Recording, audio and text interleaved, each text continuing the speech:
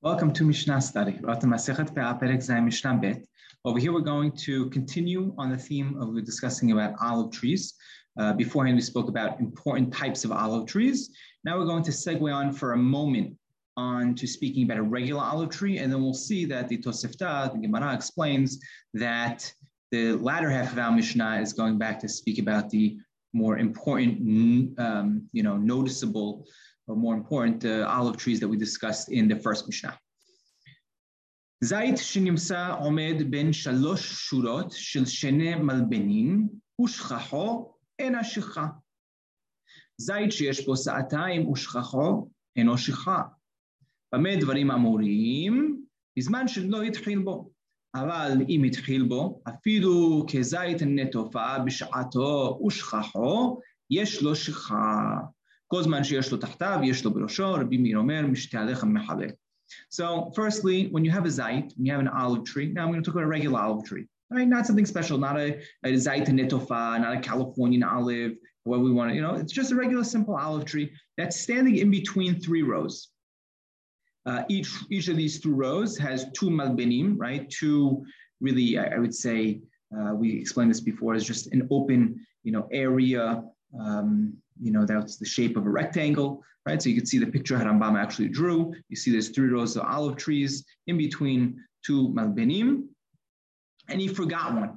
Now Rambam explains he forgot one of the middle ones, right? One of the middle ones are basically being hidden from the other olive trees. So he missed it because it was hidden, right? This goes back to a similar rule. Like we said, if an ani stands in front of a haystack, in front of wheat and hides it, it's not considered shicha. So to over here, the other olive trees were hiding this olive in the middle.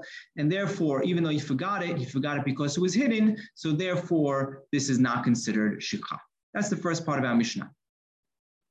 Next sentence says, zait that has two sa'atayim and he forgets it is not considered shicha. Right? And Rambam doesn't explain anything here. Actually, maybe we can infer something from later on.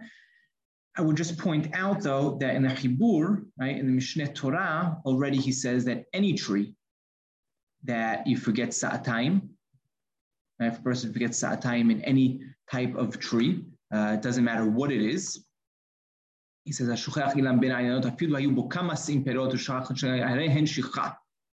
right? If he gets two trees, doesn't matter how many se'ot and how many se'im are there, it is considered shicha. So how come over here he's saying this olive tree is not shicha? Would an olive tree be different than all fruits?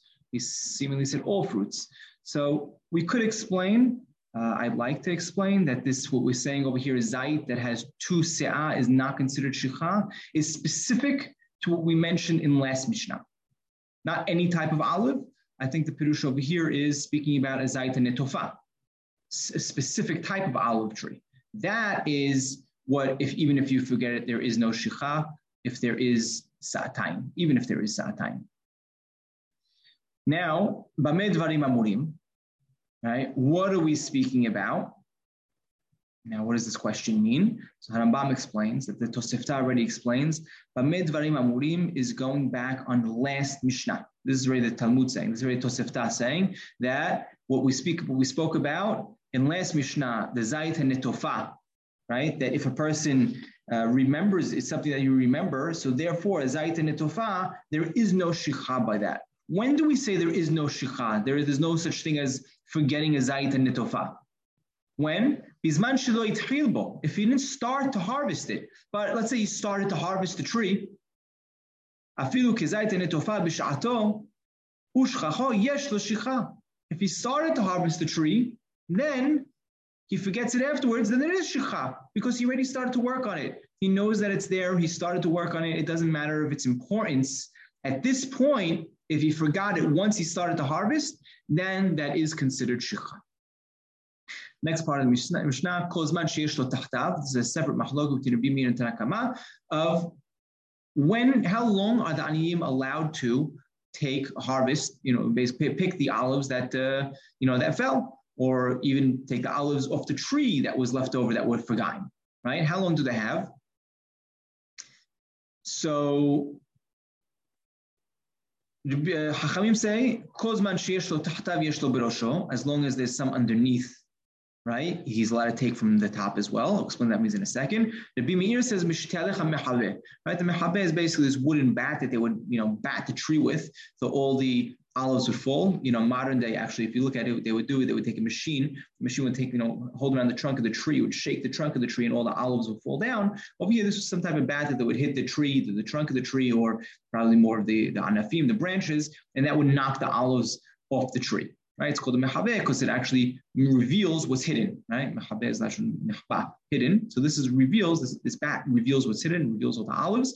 Now Rabbi Meir says, right? What's he saying? Once the mehaveh passes, that the aniyim are allowed to take shicha as long as there are fruits on the tree, as long as there are olives still on the tree, and not everything fell off of it. But once the mehaveh came and batted off all the olives off the tree, then the aniyim are no longer allowed to take.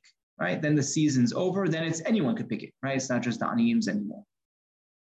And Chachamim say the opposite. Until the fruits from under the tree are finished, right? Once all the fruits are, picked off the floor from under the tree, then the aniyim are no longer allowed to take what's on top, what's still on the tree. And halacha is not like Rabbi Meir, rather like Chachamim.